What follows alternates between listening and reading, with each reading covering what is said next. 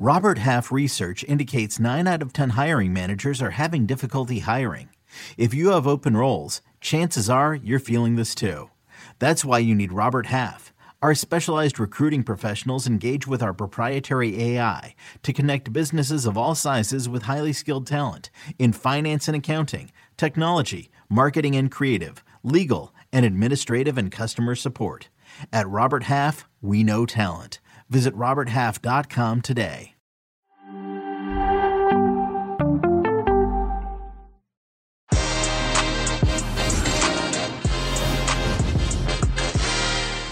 The CONCACAF Nations League preview. Heath Pierce, Jimmy Conrad, 2 former USMNT stars with me to discuss it all as the USMNT face Honduras and Mexico face Costa Rica in the semifinals. Paramount Plus CBS Sports has the entire tournament covered for you. And this is your preview. Que Golazo begins right now.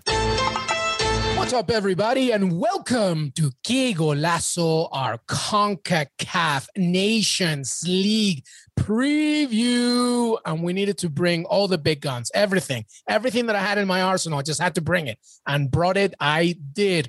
Jimmy Conrad, what's up, brother? What's up, guys? Great to see you. And one of these things is not like the other. You guys are in Denver, and I'm at home, so I'm a little sad. I know. We're going to get into it in a second. But Heath Pierce, how are you, man? I'm doing good.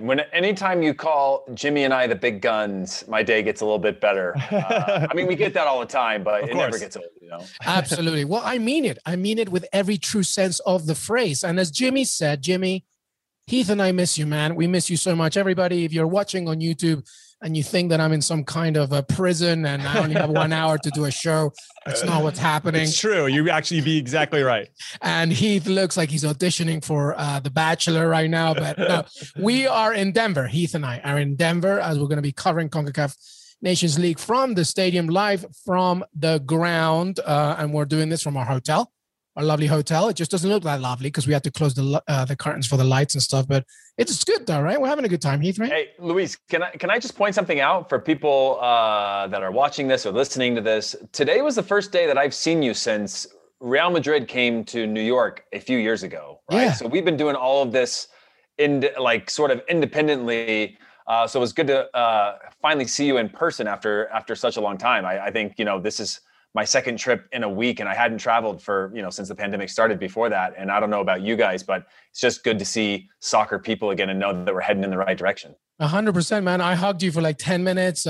We made out a little. No, we didn't really, but don't tell the wives. But Jimmy, I haven't even met him physically. Can you believe that, everybody? It's just been a digital relationship. So I can't wait. Just wait until I see Jimmy. I'm going to jump on him.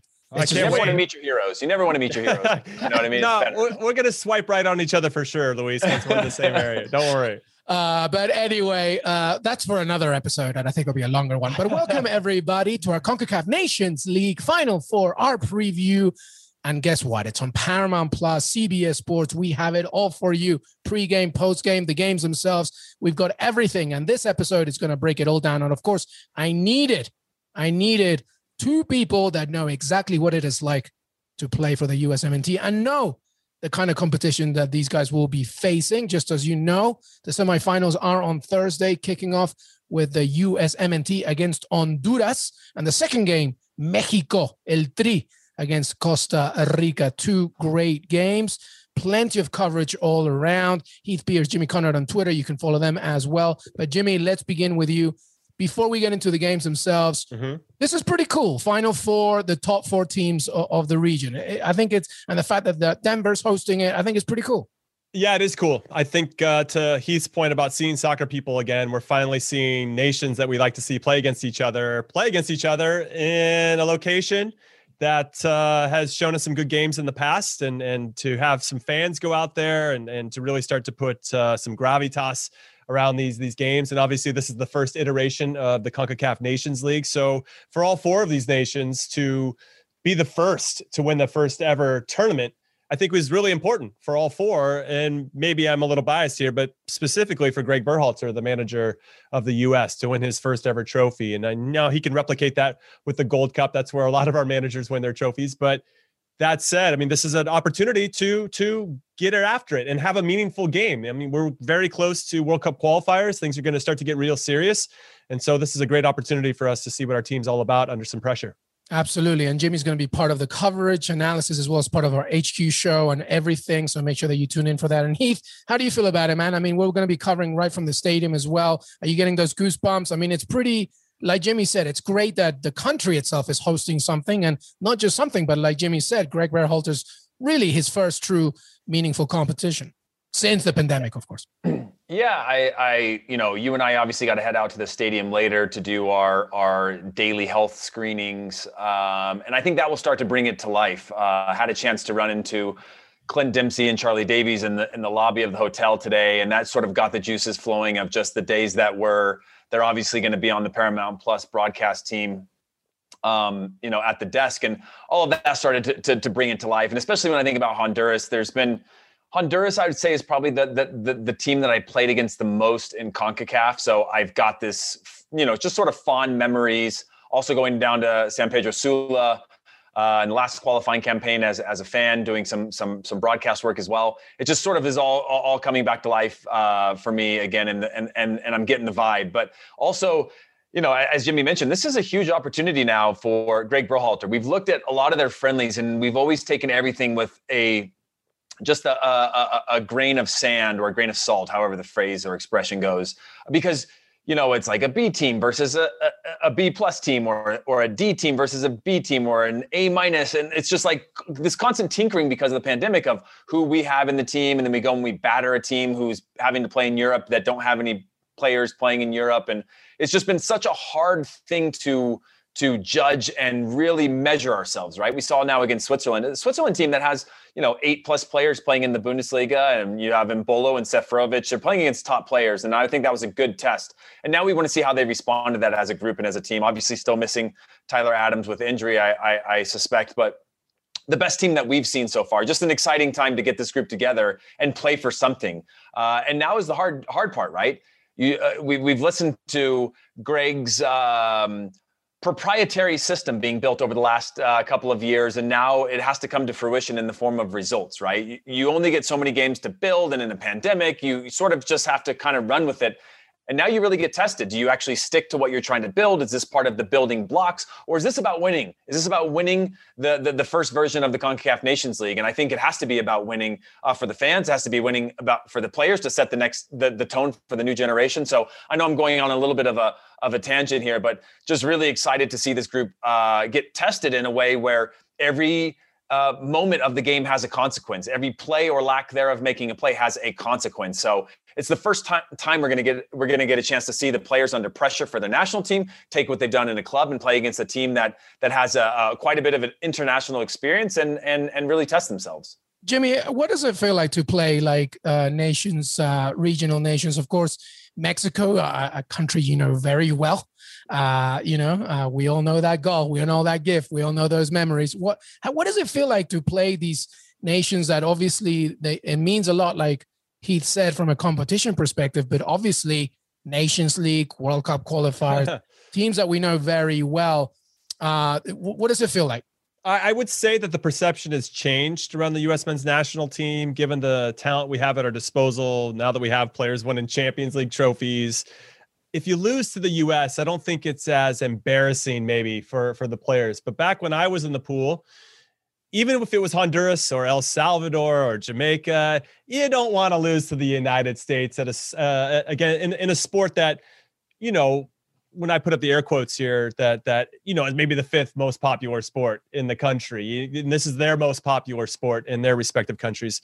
That's changed quite a bit, obviously, but there was still that stigma attached to it. And obviously the smaller countries, there's a lot of history there, off the field history that about the U.S. is, I don't want to get too far into the politics, but there's a history there of kind of understanding U.S.'s involvement in certain different ways. And I think that gets passed along to traditions and through families, and they don't want to lose to us, And so you get a different vibe from the smaller countries in particular, the ones that we should beat. So there's kind of a couple layers here. You have these smaller countries that really want to prove to themselves, one, that they're just as good as you are because it's their number one sport or whatever. They don't want to lose to you.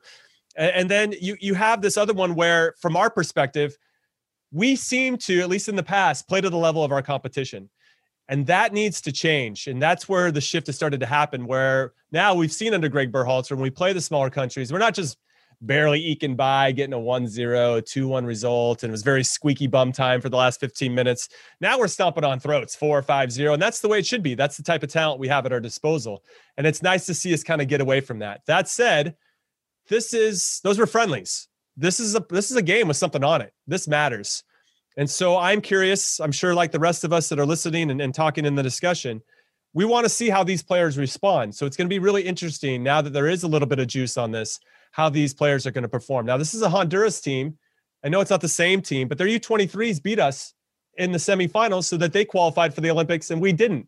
So it's not like they're coming in and they're just, some chump of a team. And even though they have a 38-year-old captain in Figueroa and a whole bunch of older guys that are kind of doing it, and they've only played 4 matches since the beginning of 2020. So they're going to be a little rusty, you think. That said, that makes me a little bit nervous because maybe we'll be a little bit too overconfident and maybe already be looking at the final and hopefully against Mexico. So there are a lot of things to unpack here that are kind of outside of the performance that could influence how we do perform. Yeah, and let's not forget, everybody, when you think about the seeding of this tournament, Honduras is above the USMNT. So it's not like, we are talking about a situation where, like you said, it's back in the day, this is a little bit different. And this is a transitional USMNT that's looking still to make some things happen. All right, so let's get into the games here. All right, so let's obviously talk about the USMNT against Honduras. Jimmy, you talked about it. Obviously, I asked Reggie Cannon this. Does it feel like a little bit of a redemption as well? Just because, what the under-23s Hondurans did against the U.S. He says, well, obviously that comes into it because it's a narrative. It's part of the narrative, but it's about making sure that no matter what, you get this win. Heath, talk to me about this game, USMNT against Honduras. How do you see it? Yeah, I think Reggie's got a point there, but let's not forget that against Switzerland, 8 of the 10 field players were Olympic eligible. So I think there's a failure in that Olympic qualifying campaign that shouldn't be overlooked because I think that team should qualify. But our best players are far beyond being available for Olympic qualifying. But the one thing I would take out of that game that you have to take into this game is that Honduras competed in that game. And the one thread or connective tissue that you've had in the history of U.S. soccer on the men's side and on the women's side because they dominate, but mostly on the men's side because we are not the same as the women in terms of their quality compared to the rest of the world, was competing. There is a roll up your sleeves mentality of, I don't care if it's pretty, and I think we're caught in this glorious era right now of look at all the players playing at teams and not just good teams, but teams that play attractive football. Juventus, Barcelona, Borussia Dortmund, Chelsea. Chelsea's not that beautiful of football, but you get the point. and that's no shot at the Chelsea fans. They're an incredible club. But the point being that the minimum viable product you have to put out is compete and fight because it could get ugly, it could get scrappy. And I think, again, if you can take this talented pool and apply that to every single game and know that at a minimum, we're going to win because we're going to be disciplined and we're going to outcompete them, then I think that's a good recipe for success. Again, when I go back to what I was saying in the very beginning, this is a project, right? This is a long-term project. We are in the decade of soccer. We're seeing the growth of this. This is even the best pool. We have players coming up in the system now that are even better than this group. However, this is a project that has to come to fruition this week in a lot of ways. And sometimes you put that project to the side and you say, hey, let's go out there and we get to the finals. And then we apply the same thing to win a trophy, to win something significant in this region is more important than the project, I think, at this point, because for the fans who are expecting it, for the players who need to build on that confidence, to rebuild that morale within U.S. soccer, it starts against Honduras. And Honduras, by the way, is a team that, as Jimmy said, Maynard Figueroa, they have a ton of experience. And we're seeing a shifting of the times, whereas Major League Soccer's mechanism was built at a certain point to service mostly CONCACAF nations and the growth and development of those players in those nations. Now we're seeing a lot of that going to Argentina, Brazil, Colombia, those mechanisms within Major League Soccer. So those players are now spending more of their time back in Honduras and playing domestically than they were playing in Major League Soccer, which I think is a superior league. So there is just the changing of the guard there that a lot of these young players are going to have to step up.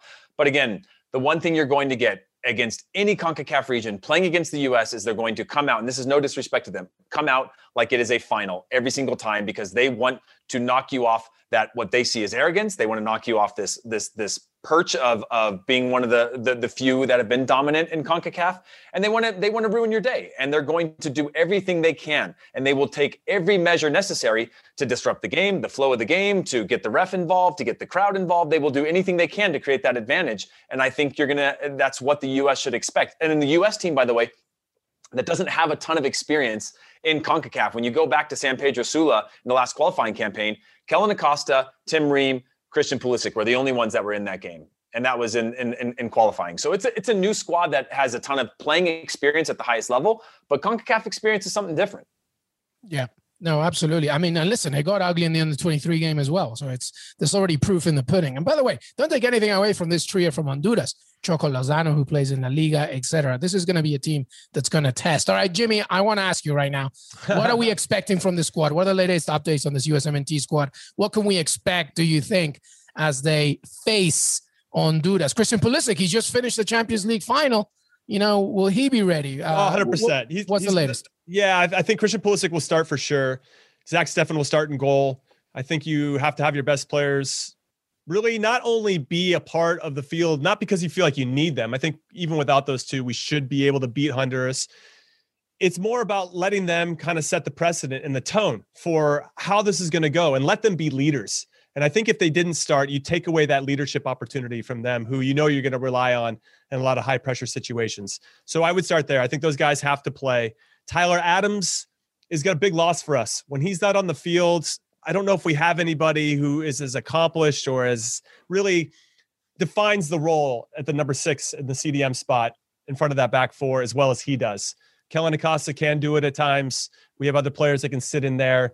McKinney can do it. We have a lot of guys that can do it, but are they best suited for that position? I think Tyler Adams is definitely our number 1. So if he starts, obviously that bodes well for us. And then our back four, do we go with a back four? Do we go with a 3-5-2? I think what we learned against Switzerland is that Serginho Dest doesn't really like to defend all that much. It's not where his instincts are. He had a bad game. It's just sometimes he's just too casual defensively. And maybe that's just because he's so gifted in so many different ways that he can be casual and has been casual for many years. But when you see, that sounds negative. I mean, he does the work, but there's still like an element of, and Heath can speak to this as well. There's certain parts of the game that excite you about playing. And you can sense with every single player what excites them. And I don't think defending really excites Serginho Dest. I think he likes to get the ball. I think he likes to go forward with it. I think he likes to break down teams, creating numerical advantages and 1-2s and all the other special things that he's very, very good at. I want to put him and all of our players in their best positions to succeed. And I don't think Serginho Dest on the left really helps us balance too much. We need an answer at left back. I think that you have Anthony Robinson in the team. You should play him and then put Dest on the right side. And then you have to have 2 center backs. This is me being kind of overly critical, I'd say, of the center backs. So I'll raise my hand and accept that. I don't think we have any lockdown guys that can partner with John Anthony Brooks yet. Mark McKenzie, for me, I thought he did pretty well, all things considered, against Switzerland in his first real run out and a nice, good partnership against a good opponent. And I would like to see him get more minutes. So I would start McKenzie and John Anthony Brooks right now. And I wouldn't go to a 3 center back thing. That's what makes me nervous. So I don't know exactly what the formation is going to be. And then we all obviously have questions of who our number 9 is going to be. Is it Josh Sargent? Do you give him more minutes, or do we already know what he's about and we need to give it to Sabachu? Or I don't know if Daryl Dike is on it. You guys can correct me on there, but I would want to look at those 2 guys in particular to see how they fit in with Pulisic and Gio Reyna and whoever else is playing underneath. So yeah, there's a lot of questions here. And one of the things that I talked to you about Greg with Greg Berhalter when he came on HQ once, at what point do you say, this is my starting 11? At what point do you say, this is how I want us to play, and these are the best guys to do it, and actually give them a few games to work together in high-pressure situations? Because if you keep changing the lineup every single game, you just can't build that consistency and rapport that I think you need to be successful at the highest levels. Yeah, I think it's now. Like, you need to know your lineup right now. I mean, there's injuries, obviously absences, but, I think it's now. You mentioned Josh Sargent. We know what he can do. Well, do it now, I think, and DK, by the way, is not part of it. Heath, thoughts on the squad, on the lineup? Yeah, I think Jimmy's pretty spot on with a lot of the back line and sort of the back eight. I think, one of the things Greg said is that we still don't know what Gio Reyna's best position is yet, right? So I don't know if that's a hint at the fact that he could move inside if you were to take Leggett out. The problem is Leggett's the most experienced player within this team. You need some of that experience in terms of playing in this national team over the last months, but there's an opportunity to move him. This is the issue with youth, right? And I remember listening to Steven Cherundolo on a Bundesliga broadcast a couple months ago, and it was Dortmund was struggling in the game, and he went on to say, this is the problem with young teams and young players, is that you're going to have this inconsistency. And I remember thinking about that. We're all so hyped on young players now. The world is about young players. Now, we often overlook the fact that if you had Reyna, Yunus Musa, Josh Sargent, take Christian Pulisic out of there, but even McKennie or Adams or a number of these players now, Jackson Ewell and then Mark McKenzie and Serginho Dest, you're talking about a lot of young guys that you need to all have good matches on the same day to get results in games of consequence.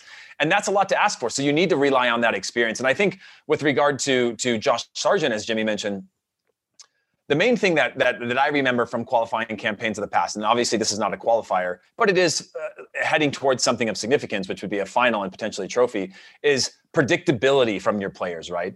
Maybe Josh Sargent isn't the goal scorer that you need him to be, but he's becoming more predictable of what he could be, right? Brian Ching wasn't a bona fide goal scorer, Jimmy, or Brian McBride, not necessarily. But what you got out of those guys, Connor Casey, these types of guys that are a little bit more towards not Brian McBride, but I would say, for Connor Casey or Brian Ching, a target up top, predictable in their movements, understanding their role defensively. Those are the types of things that make it so when you have all that magic around you, and we have more magic around Josh Sargent than we've ever had in the national team, it at least means you know what you're going to get from him, as opposed to strikers, a traditional striker, which is more streaky. If he's hot, he's good. If he's not, he's useless.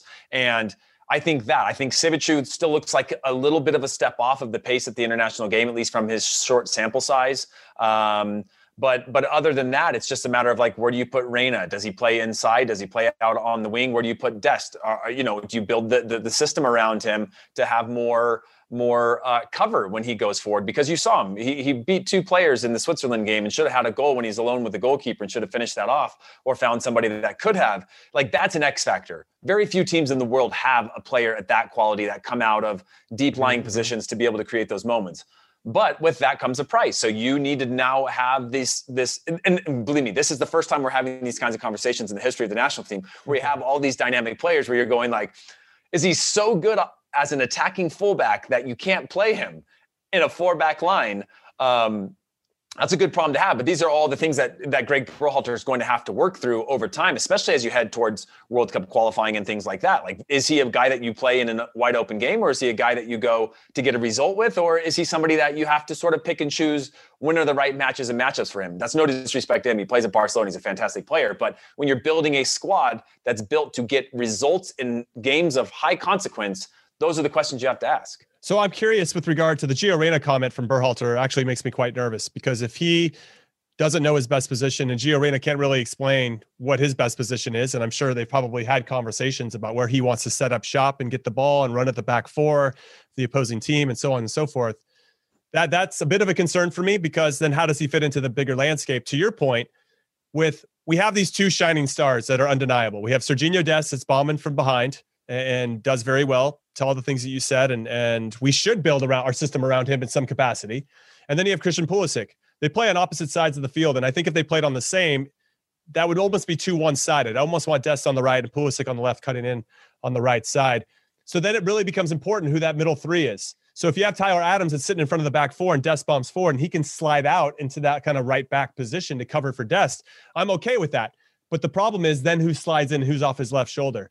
If that's Weston McKennie, who I love as well, I think his unpredictability in some ways and his risk taking is amazing. I love that guy. Even if he makes a bad pass, he doesn't put his head down. He's like, I'm going to do it again, because I know at some point it's going to work out. There's a lot I love about Weston McKennie, but it's his courageousness that I think I love the most. And then what about Musa? Who else, maybe, or Leggett? Who else is going to sit there when Tyler Adams gets pulled out of that spot? And he will, because good teams are going to absolutely crush us for that.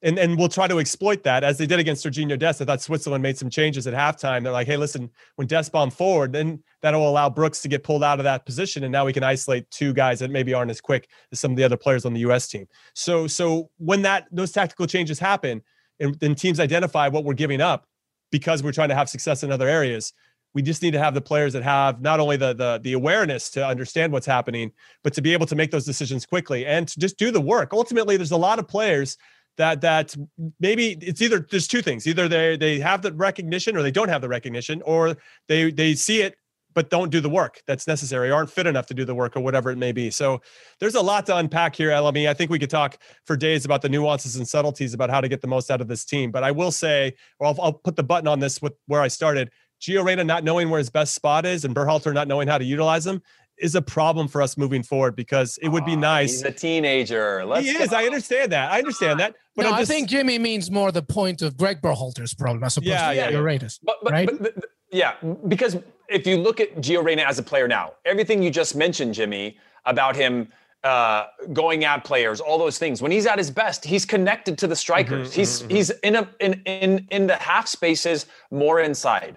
Okay, whenever Dortmund put him way out on the touchline, he struggles. And therefore, you say, well, then why wouldn't you just play him underneath the strikers as one of the midfielders that can connect with the strikers and connect with Pulisic a little bit more in combination play? He's at his best when he's connecting with Haaland. When Haaland are spinning off of each other and he's setting those things up, that's when he's at his best, or with Sancho. But when he's not connected to that, he's a little bit more isolated, wider, and he's more of a combination play type of player. And then with regard to Tyler Adams, same thing. He's playing right back at Leipzig, but he was in a hybrid role where sometimes he would be in the midfield and he would come inside into weird spaces. And so, one of the things you touched on there, Jimmy, which I think is really important, is IQ, player IQ, tactical IQ of understanding when and where you need to be. So often they say, okay, well, if you overlap that guy and he covers for you, and that doesn't always happen, and sometimes you have just players that step into your position and then they don't do the role of that position. They just do it because it's the right thing to do. Mm-hmm. So that awareness of knowing if Dest is going to bomb forward, where does Tyler Adams as a six sit deeper and slide in, and then Musa has to pull back, or Leggett pulls back, or whatever it is. Those are the types of movements of understanding that, one, you can coach that all you want on the field, but also, which I think is important tactically, but also the players understanding moments of vulnerability to kill the game off, drop, sit deeper, cover, those types of things. I will say this, go ahead, before you carry on, I will say this. There is a tendency as an outsider, right, for Greg Berhalter, at the very least right now, is to your point about Serginho Dest earlier, which is sometimes simplicity is the ultimate sophistication. Sometimes you just got to put the best players where they're best suited. And you do, the moment you begin to overthink is the moment you begin to overcomplicate. And especially when you're a young team, that's the last thing that you want to do. It's the absolute last thing that you do. And now you're about to face, hopefully, face a Mexican team who already know, we're going to talk about it in a second, who knows their identity under Tata Martino. Granted, it's an older mix with youth, but still the point remains. Don't overcomplicate things, Greg. Understand the best players better suited for their roles, and hopefully that will happen. I mean, Gio Reyna, we know what he can do now. Does that fit the system? Well, sometimes you just have to try and trust the gut of the talent of the player. And by the way, he's not going to be available for the Gold Cup, right? Because Borussia Dortmund won him early. That's right. Preseason. So the time is now to figure it out right now, to the point of Josh Sargent. No, what I was going to say was that actually, like Heath's point about bringing Gio Reyna closer to Josh Sargent, whoever plays the number 9. It's a good idea. And then really allowing Serginho Dest to be our width. Yeah, both push, right. Because I remember we played a game. Oh, man, I can't remember who it was against. Maybe it was Northern Ireland. Maybe it was the game before that. But Gio Reyna had been kind of setting up shop, and you could feel that he was in some ways maybe a little bit uncomfortable out wide, but also the outside back was just continuing to run into him. There really wasn't even space for him to overlap. And I don't remember if it was Dest or somebody else, but it felt a bit stifled. And I think to Heath's point, which is smart, is if Reyna can just be a little bit tucked in and almost be off the shoulder, somewhat Timo Werner-esque when Kai Havertz starts up top for Chelsea, and then really allow Dest just to get up and down, and then try to create those numerical advantages when he needs it, and other people to combine with. And Gio Reyna's very, very good at combining. He's got great vision and great feet, so he would be very helpful in that. And then you'd have that triangle in midfield for us, where if Tyler Adams does go out, then McKennie maybe, everybody's got to circulate and help cover and make sure we have proper balance so that we can really negate any counterattacks that are potentially coming our way. And that's going to be really important as well. So yeah, there's a lot to unpack here. I'll get ahead of it with predictions. I think we will beat Honduras. I just hope we're not looking too far ahead. I want to make sure that we are doing all the little things that are necessary, because those disciplines and habits will definitely carry over when we're playing against the bigger teams like Mexico. Yeah, Reggie Cannon said the same thing. Let's not get too carried. Let's just focus on the next step, and then step by step. By the way, a little bit on Honduras before I get Heath's prediction on the score. The Catrachos, you mentioned Figueroa, also Garcia as well, both a Houston Dynamo duo. They're very experienced. They don't mind getting dirty. They don't mind getting physical, but they're also very talented. I mentioned Joko Lozano, plays in Cadiz in La Liga, who, he plays in one of the best leagues in the world. He's not going to have any problems going up against the back line of the USMNT. There's also a tremendous amount of players from Olympia, right? The best team in Honduras as well. So, they're very good. And Albert Ellis, by the way, and Jorge Benguche, they know Reggie Cannon. Obviously, they're all teammates of Boavista. So, there's a lot of familiarity here as well. So, I think the key thing is the USMNT have to be wary of things maybe not going their way in terms of flow and just being able to adapt and gain time. Heath, give me your final thoughts and score prediction before we take a break.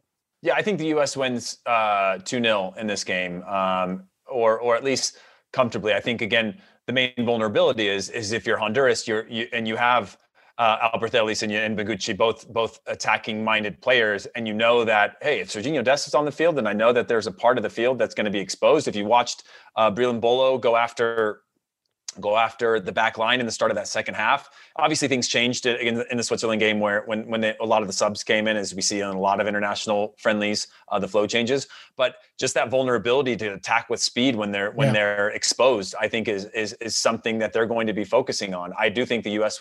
can and will control possession and look as the prettier side within the context of this game. But that doesn't mean that Honduras isn't prepping for the few moments in which they can punish the U.S. Yeah, definitely from a counterattacking perspective, 100%. Final thoughts on these games, Jimmy, before we take a break here? No, I could see it being kind of Villarreal, Manchester United, Europa League final, where United are clearly the better team. On paper, they have more talent, quote unquote talent, but Villarreal know who they are. They have their identity. They know they're only going to get a few opportunities and they have to make them count. We see that time and again against the smaller nations as we've continued to get better. And sometimes they do make those count, and then it becomes very difficult. So it'd be interesting to see what we end up doing. But to Heath's point, and the underlying message there is we got to get out and we got to set the tone. We can't let Honduras kind of dictate how the flow and the tone of this game is going to go. That has to be up to us. We have to establish the rhythm. We have to high press, make them make some mistakes, and then hopefully we don't get countered or they get one goal on a set piece like Villarreal did in the first half. I think 2-0 is something I'd be very happy with. I could see maybe Honduras getting one, maybe late. So I could see a 2-1, but ultimately I think we're going to book our ticket to the final and hopefully Mexico's waiting for us. Yeah. Well, listen, everybody, USMNT fans, the time is now. Make it happen right now. I'm going 3-1 USMNT. I think Honduras will get a goal, but this is it. No more excuses. You're at home. You got confidence. So many players are coming in from Europe winning things or achieving things. You have a Champions League winner, for Christ's sake. All right. So make it happen. All right. USMNT 3, Honduras 1. I'm going to get banned from my Honduran restaurant in New York City. Whatever. We're going to take a quick break. When we come back, all this talk makes me want to talk about El Tri, which, by the way, remains the CONCACAF king until somebody says otherwise. So we'll be talking right back as Mexico face Costa Rica. We'll be right back. Welcome back, everybody. Que Golazo CONCACAF Nations League preview. We've talked USMNT against Honduras, and now we talk about Tata Martino's Mexico against Costa Rica. Hector Moreno, one of the most respected, most, more than 100 appearances for Mexico, a tremendous resume. He talked to Que Golazo. He said so many great things about the USMNT, but they're ready, man. Even without Raul Jimenez, they're ready against Costa Rica. Jimmy, talk to me about the Mexican team. I just want to give a shout out to Tata Martino. Obviously did some tremendous work with Atlanta United in a very short period of time. He leaves there, and obviously there's a great story on The Athletic. You can learn a little bit more about the behind the scenes that's happened in there. Very, very interesting story written there about his time. But when he took over Mexico, he came in, obviously had some fanfare, not only with the success with Atlanta, but managing Barcelona and Argentina national team. And you go into it is hot. That's a hot seat to be the manager of the Mexican national team. There's a lot of pressure on you. And he has managed 25 games for Mexico. 22 are wins, 2 are draws, 1 loss. And that was a 1-0 loss to Wales, actually. That's right. Yeah. Outside of that. Well, no, I'm thinking Juan Carlos Osorio, my fault. Yeah. No. But outside of that, that is a crazy ass record. So fair play to Tata Martino. And for him to really work with this group of players that's like any national team is kind of this convergence of young and old, and how to manage the guys that are kind of maybe aging out of the squad and bringing the ones that are younger, but are they ready yet? And so I really like what he's done. And he surprisingly left Chicharito off of this roster, even though Chicharito leads MLS in goal scoring, and he's handled the Carlos Vela situation with class, I think, and with respect. So I really like the vibe that Tata Martino has. And I think that the team still has remain true to their identity of being able to possess and play out of any situation. They've got their high pressing game pretty much on point. And I just don't really see too many weaknesses. I mean, we can try to break down the team, but Chucky Lozano, the Napoli striker, he has scored their last 3 goals. He came on as a sub against Iceland in this most recent friendly, and he came on the 63rd minute. And by the 75th minute, he had scored 2 goals. So, and that's without Raul Jimenez, as you said. If they had him, that just makes them even more dynamic. Because if you had Jimenez up high and Lozano off of his shoulder, they really become this really special tandem. But that said, they still have a lot of talented guys all around the fields, and they can hurt you. They're really well balanced. And so, yeah, I don't know. It's going to be tough. I mean, even for the Ticos, it's going to be tough. And then whoever they play in the final, it's going to be a tough task as well. Yeah, absolutely. Costa Rica, very experienced team. We still have Brian Ruiz there, Brian Oviedo as well. This is a team that know, the World Cup experience. They have a lot of talent in Europe as well. But this Mexican side is just ridiculous. You got Tecatito on one side, you got Chucky on the other one, Miguel Layún still there, Hector Herrera with Atletico Madrid. The question mark is going to be, they don't have as many natural center forwards in this tournament. Raul Jimenez is out. You got Alan Pulido, of course, and Henry Martin, which is they create Henry Martin. They create different kind of options, but Chucky could be fit in right there. So I don't think there's much of a problem. He talked to me about Mexico, who remains obviously, the dominant force in this region. So, we're all hoping for this Mexico USMNT final, but first Mexico has to take care of Costa Rica. Yeah, I think to go back to Tata Martino, I think anytime a manager comes in and there's a generational shift, right, from the well-established national team players to bringing in, your newer, your younger players, working in more players within the squad, there's a risk, and it requires a certain nuance, not just because you're bringing in new players, but a new set of player mentalities, right? We talked about with the U.S. failing in 2018. The next generation of what the needs are of the players, where they come from, the diversity of the group. That's a huge challenge. So good on him for having an almost perfect record, which is ridiculous, especially in the hot seat of Mexico. Mexico's 1 loss, and they go, is he the right one? But for this team itself, again, no Diego Lainez either.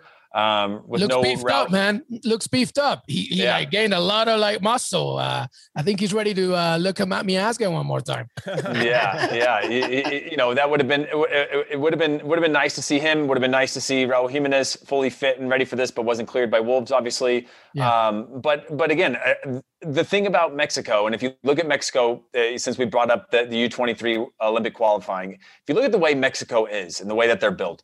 And you talk about Chucky Lozano against Iceland. They have players that can create magic. They always have, and they always will. There is a confidence within that team that even if they're not playing well, and they generally do play better than most teams in terms of style of play, possession, their confidence in building out of tough positions, pressing to win the ball in tough areas, making it very difficult for opponents in their style of play. But they have X factors. They have guys that even on a bad day can do something. And again, I think we're at that point with the U.S. where you have, or at least we should be expecting a Pulisic or McKennie or Arena to be able to come up with a bit of magic when all we're doing is bunkered in and we're fighting for our lives, to be able to say, hey, I'm going to put the team on my shoulders. I'm going to do that. Mexico has always been able to do that, especially in CONCACAF, is even if they're not at their best, again, like I said, they typically are the dominant team in most matches. They come up with results. And it's funny that we use experience now as this word that I feel has at least shifted meaning to me. Previously, we would have looked at Costa Rica and said, they're old. Honduras, they're old. Let's beat them. No problem, right? Because we had this mentality. We had a mix of experience, mentality, youth, and all these things that you knew that if you could just turn that key enough, you were going to unlock that team and beat them, or you're going to, outwork them in a way. Whereas now we have this young team with so much unguarded talent in it, but we don't know what to expect. So when we look at these older teams, we turn that word of old into experience.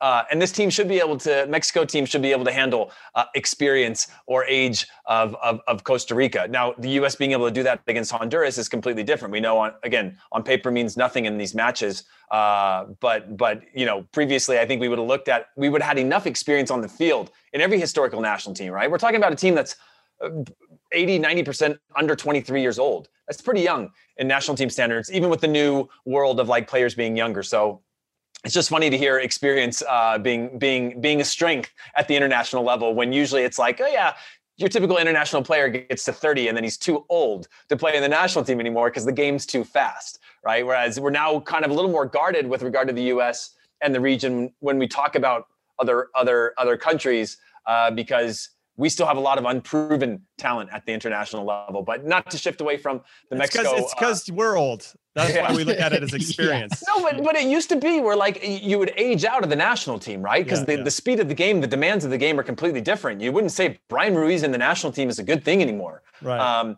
But when I think it's about balance. I think balance is the key word, because you do, like, I want Andres Guardado, but I also want Chucky Lozano. Like, I want Christian Pulisic, but I want John Brooks to make sure that you need that balance. But Luis, this is my point, is that every national team usually has that transition. Costa Rica is going through that transition. Honduras is going through that transition.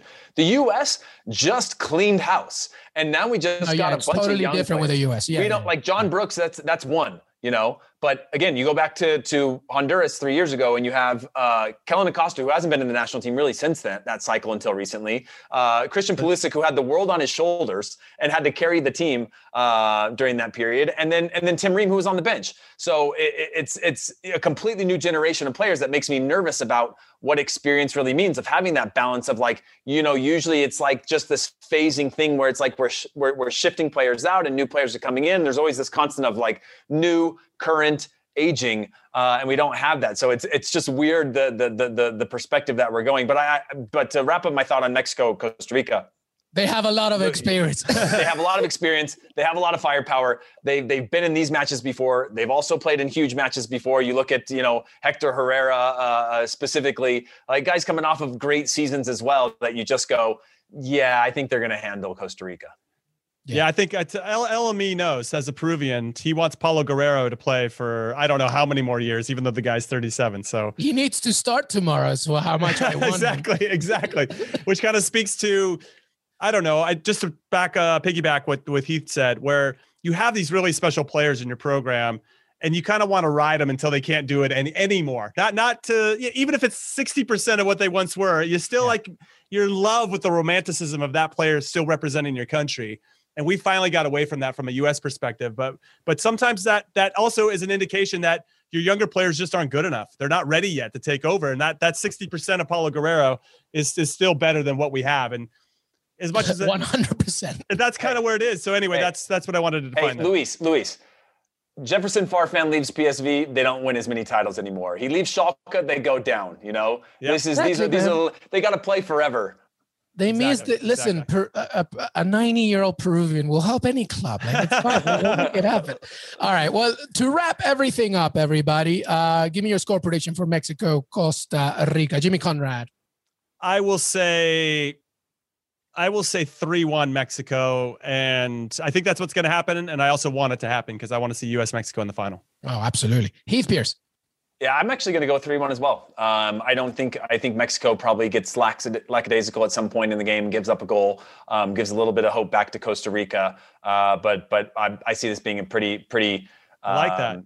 Convincing. That's experience talking, Heath. I like that. Convincing. I'm not saying I've ever taken my foot off the old gas pedal when I was up in a match, but I know people that have. And so, yeah, I'm saying 3-1 to Mexico over Costa Rica. All right, I'm going to go a little close. I'm going to go with 2-1. I feel like it might be a little bit tighter. I don't know. I feel like it might take Mexico a little bit of time to wake up. Well, it was 1-0 this exact game. It was a friendly, that's true, but it was not that far away. And I'm still trying to wait and see what Mexico's going to line up with, because Tecatito Corona didn't even play in that friendly against Iceland. He's got an injury. Yeah, so hopefully he'll be ready for that one. But there you have it, our CONCACAF Nations League preview. I'm excited. A lot of games. This game never stops. Denver, Paramount Plus, CBS Sports. You can follow it all. Make sure that you follow also Jimmy Conrad, Heath Pierce on Twitter and Instagram. Final thoughts. Heath Pierce, let's begin with you. Yeah, so my final thoughts are that any players playing at elevation are going to have the advantage. I worked out this morning here in Denver. I was huffing and puffing for air. Every time I come here, I don't believe in the elevation. I'm not worried. Yeah, I don't believe in the elevation until I get in it and realize that like I was on the old stair climber and was like, this is not good for anybody who's not used to this. So there is certainly a factor that could be played in these games because it's a legitimate thing in Mile High. No, 100%. Jimmy Conrad, last word. First, I believe that we can win. That's for the American Outlaws that are listening. And second, I want to say that I'm still a little sad that you guys are there and I'm not there. All right, thanks for having me. We miss you, man. I have an extra bed, by the way, which is kind of bad for my wife because I didn't invite her, but I'm inviting you. That's right. Appreciate you, LME. All right, boys. Jimmy Conrad, thank you so much, brother. Thank you. Heath Pierce, I will see you in about 5 seconds. Yeah, see you in 5 minutes. Hey, everybody. I want to thank Jimmy Conrad and Heath Pierce for joining me today. Don't forget to follow us on Twitter, Que Golazo Pod. We are also on Spotify, Apple Podcasts. We're also on YouTube. We're also in Stitcher as well. I couldn't even say it. I was so excited. We are on CBSSports.com. We're on CBSSports.app as well. Make sure that you follow the Nations League on Paramount Plus and CBS Sports. We have this and plenty more to come, including interviews with Reggie Cannon, Hector Moreno. Please keep following us and supporting us. Thank you so much. Have a great day and enjoy the tournament.